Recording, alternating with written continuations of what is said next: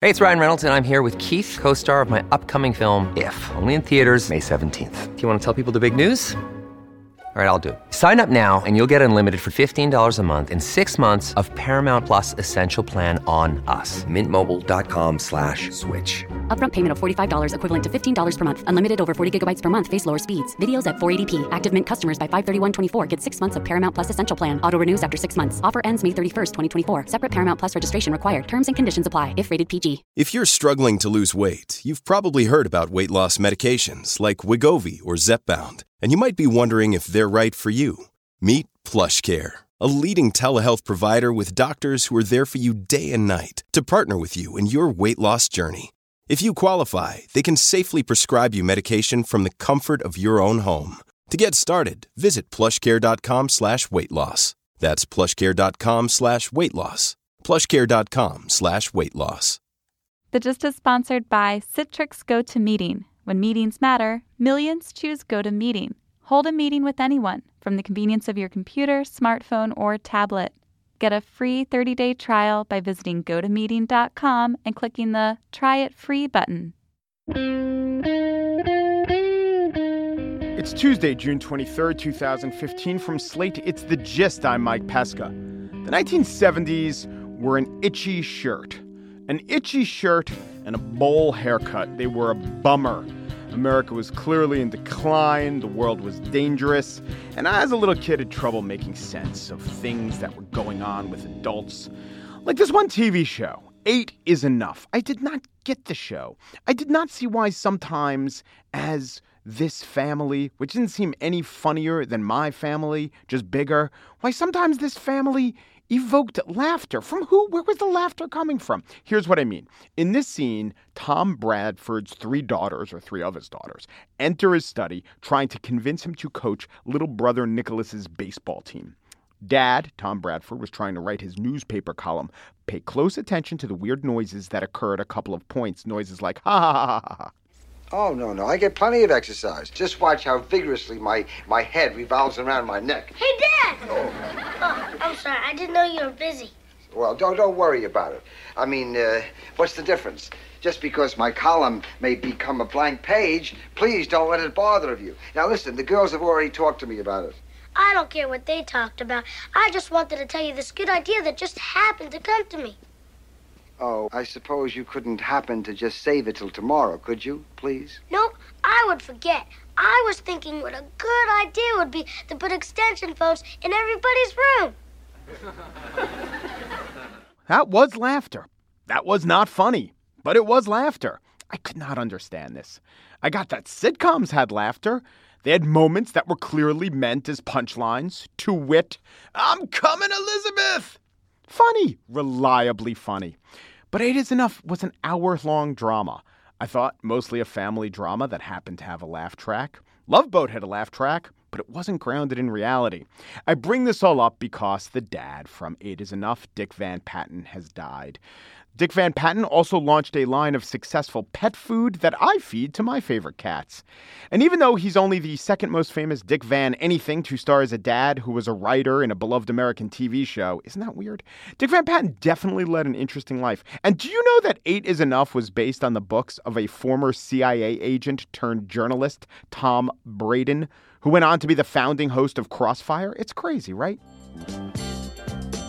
On the show today, I spiel about the Pacific Trade Partnership. Yeah, I'm sorry, but I'll make it interesting. I'll quote statistics, but I'll make it interesting. But first, dads taking a stand, making a case, inspiring a long subtitle. It's a portrait of the happiness that we feel and always will. When Marissa Mayer, CEO of Yahoo, gave birth, she took 2 weeks off, cause for debate. When any of the 474 male CEOs of Fortune 500 companies had a child, well, who even knows if they took any time at all? And that's the point. Issues of family leave or working families do say family, but the shorthand for families has been mothers. Fathers, though, in real life are not only doing more than they've ever done, they want to shoulder even more childcare responsibilities, but the workplace is notoriously recalcitrant. Josh Levs argues in his new book, More Sensible Workplace Rules for Moms and Dads would help moms and dads and workplaces. Josh Levs, CNN correspondent, former NPR guy, is the author now of All In, How Our Work-First Culture Fails Dads, Families, and Businesses, and How We Can Fix It Together. Hello, Josh. Hey, Mike. Thanks so much for having me. Awesome to be here. It really is a organic book because it starts from an experience that it was no stunt. It was something you went through. And why don't you tell us about what circumstances were facing you there at work when your wife got pregnant with your daughter? Yeah, I mean, square one here is that I was already covering fatherhood at that point, and even there, just having segments with dads on the air on CNN and writing columns online, the responses I was getting were always just out of this world amazing, like disproportionate to what I thought they'd be, because it turned out in mainstream media that really wasn't happening a lot. So here I was covering fatherhood, and then I ran into what you're talking about, which is suddenly I was the dad in the news. And the story there is that my wife was pregnant with our third child, and we looked at what was going on in our family, and we realized that I would be needed at home and after her birth, our daughter's birth. And to us, that was just a completely legitimate choice. I mean, having a dad at home as caregiver, why not? But I had this very strange policy that I was under at CNN, and it was a decision made by the parent company, Time Warner. So under the policy, anyone could get 10 paid weeks to stay home after the birth of a child, except a man who was the biological father when his wife gave birth. So if I gave my daughter up for adoption and some other guy adopted her, he would get 10 paid weeks. Or if we used a surrogate, I would get 10 paid weeks. There were all these scenarios. If I had a same-sex domestic partner who adopted a baby, and I didn't adopt the baby, but it was still my domestic partner's baby, and it was a guy, then I could get 10 paid weeks to take care of that baby. There were all these scenarios. But I, the real me, I couldn't get it. I was going to ask, were you considering saying, well, we'll just say that I'm a, surrogate? Like, what are they going to do, a blood test? I know, people said that. Like find a way to legally adopt your own kid. There were all these theories about how to get around it. But I was just like, this is ridiculous. So I had gone to them totally in secret, in private. I found out the protocol. I went to benefits. I said, look, this was clearly an oversight. There's no way you meant to exclude the possibility that a dad in a traditional situation could be caregiver. But they wouldn't give me any answer. And then months went by, still no answer. And then my daughter was born in an emergency, still no answer. And then 11 days later, I'm home holding my 4-pound preemie and taking care of my sick wife and my 2 boys and saying, I need an answer. And that's when they said no. So I spoke with my attorneys, and long story short, I filed a charge for gender discrimination. And that's still pending?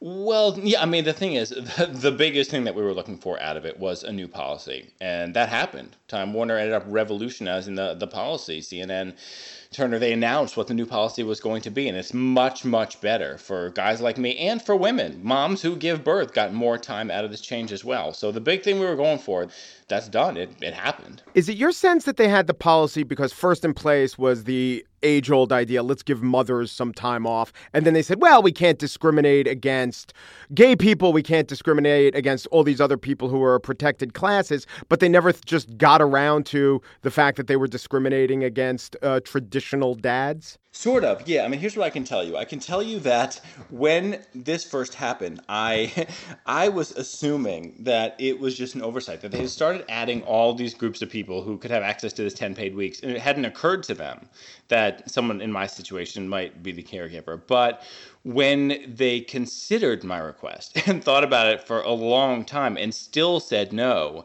that's when it became clear that there was something more to it, that, that there is discrimination that's going on here. And what I found when I dug into this book is that this is actually really common. And the things that dads are going through in the workplace would amaze most people. And I have stories throughout this book of the kind of discrimination that dads are going through. And what I explain is that this is not discrimination against men. This is discrimination against men and women. This backward thinking is the fuel behind our outdated structures that make no sense. So this is something we all need to fix together. has there been any friction over not just the fact that you filed suit, but that, there were New York Times stories and now I'm sure soon to be a best-selling book where this is kind of the center of it? So here's the thing. With friction, what surprised me is that really my colleagues and everyone at my level was amazingly supportive. I mean, I wasn't surprised that they supported, but I was surprised that they were so willing to be so open about it. I went back to work because I had to. I couldn't get the benefit, and openly supportive in the hallways, hugging me and kissing me and shouting out to me in great ways. So that was awesome. Yeah, but you still have the same job you had and the assignments you've been wanting. Yeah, and this is important that people know this, that you have rights. Look, part of what I've learned through this whole experience is that people don't know their rights in this country. They really don't. So I knew, and I talked to my lawyers about this, that when you file a charge with the Equal Employment Opportunity Commission for gender discrimination or another kind of protected class discrimination, your employer is not allowed to fire you. They're not allowed to recriminate. And my lawyer said, look, they might anyway. It's illegal to, but they might. But yes, I do. I've held on to my job this whole time. And so I am able to say that, look, someone said to me the other day, wow, you really can take on City Hall. This is something that can be done. And yes, you can live to tell the tale. Do you think that the initiatives of feminism to promote motherhood, to promote working women, in any way hurt men? No, I would say based on my experience, it's the opposite. The reason that we are where we are in the fight for equality is that women have spent generations fighting for equality. I mean, look, I grew up on Free to Be You and Me, this album we used to listen to that was all about gender equality. And it was driven by, the women's, what was back then referred to as women's lib, but, women's equality movement. And so I grew up with this true belief that things were equal, that boys and girls could both succeed in the workplace. And then I ran into this and I found that other people are running into this. And what happened is that our workplace never grew up. Our workplace is still stuck in the past. But our mentality, our fight for equality is actually due in large part to the women who have been fighting for equality. And it's all in is in large part about men being a part of this fight now and joining hands with women to advance this to the next stage. Yes, there are so many things so many mommies can do. To quote Free to Be You. It's all right to cry, Mike. Yeah, it takes the sad out of you, I believe. That's right. Right. I haven't even thought about it in 30 years. It's like, oh my God, it's ingrained in my soul. It is. So I've read a lot of data where they try to figure out what is the optimal policy in terms of family leave. You're right about a lot of things, but I want to talk about that. And we're never going to get to this place where it is in some Scandinavian countries, but it does seem that there can be a year of family leave, which actually does wind up damaging the women's ongoing careers just because companies know there's a disincentive. I mean, there are just a few states now that even have any form of weeks of mandatory paid leave. The Family and Medical Leave Act just basically says we can't fire you, but we don't have to pay you $1. America and Papua New Guinea are the only two countries in the world in that place. So what do you think is the ideal? What would be the best thing that a company could do or the state could do to mandate how much either parent should get paid? Yeah, you're right. I mean, we're so far from being able to have the kind of conversation like, oh, is it too much paid leave? Because we got zero. And it's pathetic. And, I'll talk to you about the numbers and the policies, but let's keep in mind what's at the core of this. And that is that there are families in this country who are suffering every day. And that's not an exaggeration. They're in this book. They're suffering because they literally have to decide between staying home with a brand new newborn baby and putting food on the table. And it does not make sense. It's bad for the economy. It's bad all around. It's a basic family value. We have public education in this country. We have Medicaid for children. Making sure that a newborn child has a parent at home with it who for at least a block of weeks doesn't have to worry about putting food on the table, that is basic humanity, and it's proven now to be good for the economy. So what kind of policy will make that happen? What's happening right now in California and New Jersey and Rhode Island is paid family leave. And what you have, people need to know this. This is not a law requiring businesses to pay people when they're not working. Under these laws, businesses are not required to pay you when you're off. Instead, it's an insurance system. You pay a little bit of money into it. And when you need paid family leave to take care of a child or an elderly parent or a spouse or yourself, everyone can use paid family leave. Every worker at some point, it's proven. So these policies, as they work in California, for example, you put in a little bit of money, you get 6 weeks of paid leave, enough to get by on during that time. There's a national policy in Washington that's being considered in Congress called the Family Act that would give some pay for 12 weeks, and it would be equal contributions by employers and employees. It's just 20 cents for every $100 you make. The total amount would be capped at $237 a year, I believe. leave. It's not much, but when you need it, you would have some paid family leave. This would be a giant step forward. And the key for people to know is that there were business groups out there beforehand saying, this will hurt jobs, it'll kill jobs, it'll hurt the economy. Well, I explain in this book, they've gone silent. The Chamber of Commerce, the Society for Human Resource Management, they're no longer speaking out like that because the facts are in. And businesses in California, New Jersey, Rhode Island, they are reporting that it's great for them. And when you look at how this works, of course it is. So, Mike, what we need is to take that principle and make it national. All in, how our work-first culture fails dads, families, and businesses, and how we can fix it together, and how I stopped worrying and learned to love the bomb. No, wait, one of those is Dr. Strangelove. One of those is a different subtitle. But All In is written by Josh Levs. And Josh, I want to thank you so much for your time. Hey, Mike Pesca, I feel like you and I are brothers in broadcasting, and I really appreciate you having me. And when my kids were born, I took 3 months off for each of them. Some of it was paid, most of it wasn't, but it's pretty much the most important bonding I did that's still paying off to this day. Exactly. I'm so glad you said that. Yes, that because when you start at birth, it changes the kid's entire life and your balance of responsibilities at home and your connection to them. Beautiful point. All right, All In. In a land where the river runs free, in a land through the green country, in a land to a shining sea, in a land where the horses run free, and you and me are free to be you and me.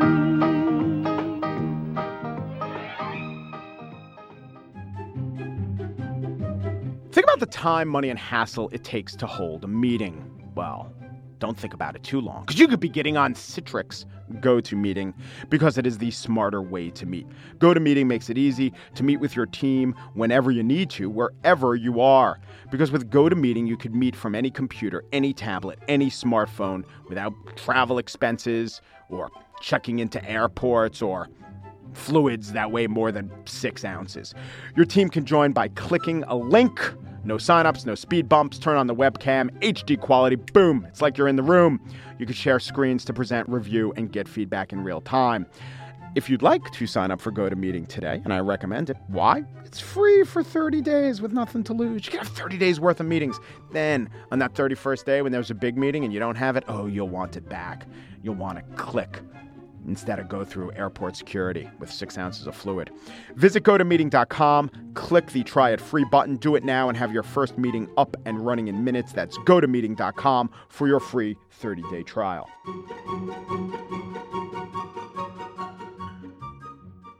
And now the spiel, Trans-Pacific possibilities. It looks like the Senate, having passed the Trans-Pacific Partnership, has laid the groundwork for this landmark agreement to become law. This has been called by Ian Bremmer, author of The End of the Free Market, and more to the point, upcoming just guest. Ian Bremmer said it's the biggest foreign policy legacy of the Obama presidency. That includes normalization of trade. That includes normalization of relations with China. It includes whatever happens with Iran. And on the negative side, it includes the strength of ISIS. But the biggest foreign policy legacy, I agree, and I think the agreement is for the good. I do. Trade, free trade, is the most efficient engine to rise people out of poverty the world has ever seen. And if you care about international development, if you donate to charities, if you work for or just root for the ambitions of any one of these hundreds of NGOs working around the world, know this, that the NGOs' work may be very, very good. They may be doing great things, but no matter what they do, it pales in comparison to the world-changing power of trade. Now, the arguments against the bill and against the pact have been pretty self-centered, and that's fine. I think it's proper. We want our elected officials to protect U.S. trade, if indeed the benefits of trade are a zero-sum game, but I don't believe that's true, and I also don't believe this bill will hurt American workers. I believe it will greatly help some American workers, not just the company, regular workers. And I believe there will be some pain in America, but I'm also unconvinced that the pain wouldn't have been visited upon workers in industries that would have suffered greatly even if the pact were never signed. But you know what? We so often criticized American foreign policy, especially the foreign policy embraced by the Bush administration, as fear-based. It's right to say that. I think the criticism of this policy has also been fear-based. We also criticized the foreign policy of the previous administration as imperialistic. We said it was visiting pain upon people in far-off places in the name of the safety of Americans. Well, the same thing's going on with this trade bill. And a big reason is that we do not properly note how powerful trade is. For example, a month ago in the Wall Street Journal, Jason Zweig, he's usually great, wrote an article with its heart in the right place. It was about ways to, quote, help the poor to save more, live better, and find their own way to economic security. Title was The Anti-Poverty Experiment. The framing device for this whole piece was to show how little we've done so far to alleviate poverty. Starts off with a domestic example, entirely on point. He writes, in 1966, shortly after LBJ declared war on poverty, 14.7% of Americans were poor under the official definition. In 2013, 14.5% of Americans were poor. And that should give us pause. Then he expands his scope. He writes, worldwide in 1981, 2.6 billion people subsisted on less than $2 a day. In 2011, 2.2 billion people did. Is it time for a new approach? Many experts who study poverty think so. Whoa. Yeah, I got the stats. You say it shrunk from 2.6 billion to 2.2 billion. Well, first of all, that is 400 million fewer people in desperate poverty. So that's something. But realize this. In 1981, the population of the Earth was 4.5 billion. Now it's over 7 billion. So let's restate that statistic. Instead of saying that the desperately poor went from only 2.6 to 2.2 billion, we could also say that over that same time period, the Earth's population living on more than $2 a day went from 2 billion to 5 billion people. According to the World Bank, the total number of people living in extreme poverty has dropped in every developing region over the last 3 decades. If you talk about $1.25 a day, which the World Bank did its statistics on, about 21% of the developing world lived on less than $1.25 a day in 2010. It's horrific. But in 1981, it was 52% of the world. Extreme poverty in India, cut in half. In China, 84% of the populace lived in extreme poverty in 1981. Now, about 10%. And it's largely due to trade. Look, I know that it's not a great argument that will convince American lawmakers to vote for a trade pact because it enormously helps the Chinese or the Indians. And by the way, this one, the TPP, doesn't even help the Chinese or the Indians. They're not a part of it. India might become involved one day. But my God, does trade help the Chinese and the Indians and most of Africa and most of Asia and everyone who signs on to these pacts? And it also has helped the U.S. It has. It might not seem so, but without free trade, most economists say we'd be much worse off. There are good ways and bad ways to execute a trade pact. It seems to me this is a good way, a pretty good way. There are good arguments and bad arguments for a trade pact. There are also right and wrong arguments. From a moral stance, the utilitarian notion that a policy that helps the most people do the most, this is a good pact.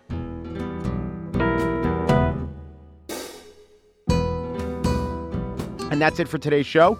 The Gist was produced by Andrea Salenzi, with wisecracks and harebrained scheming provided by Joel Meyer and Tom, Mary, Susan, Elizabeth, Joni, David, executive producer Andy Bowers, Abby, Nancy, Janet, adopted cousin Jeremy, played by Ralph Macchio, and, of course, Smarf. Thanks for listening. With the Supreme Court expected to rule on same-sex marriage before the end of this term, join the writers and editors of Outward, Slate's LGBTQ blog, as they discuss same-sex marriage and much, much more live on stage in New York, July 13th.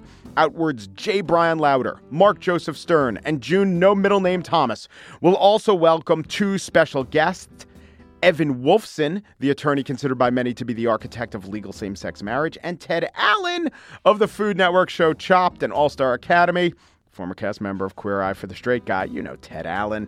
He will discuss the state of gay stereotypes in the media. Plus, audience members will get the chance to pose their very own Ask a Homo questions. Be in the audience for Outward Live, Monday, July 13th at City Winery in New York. For tickets, go to slate.com/NYC Outward. Slate Plus members get 30% off their ticket purchase. That's slate.com/NYC Outward.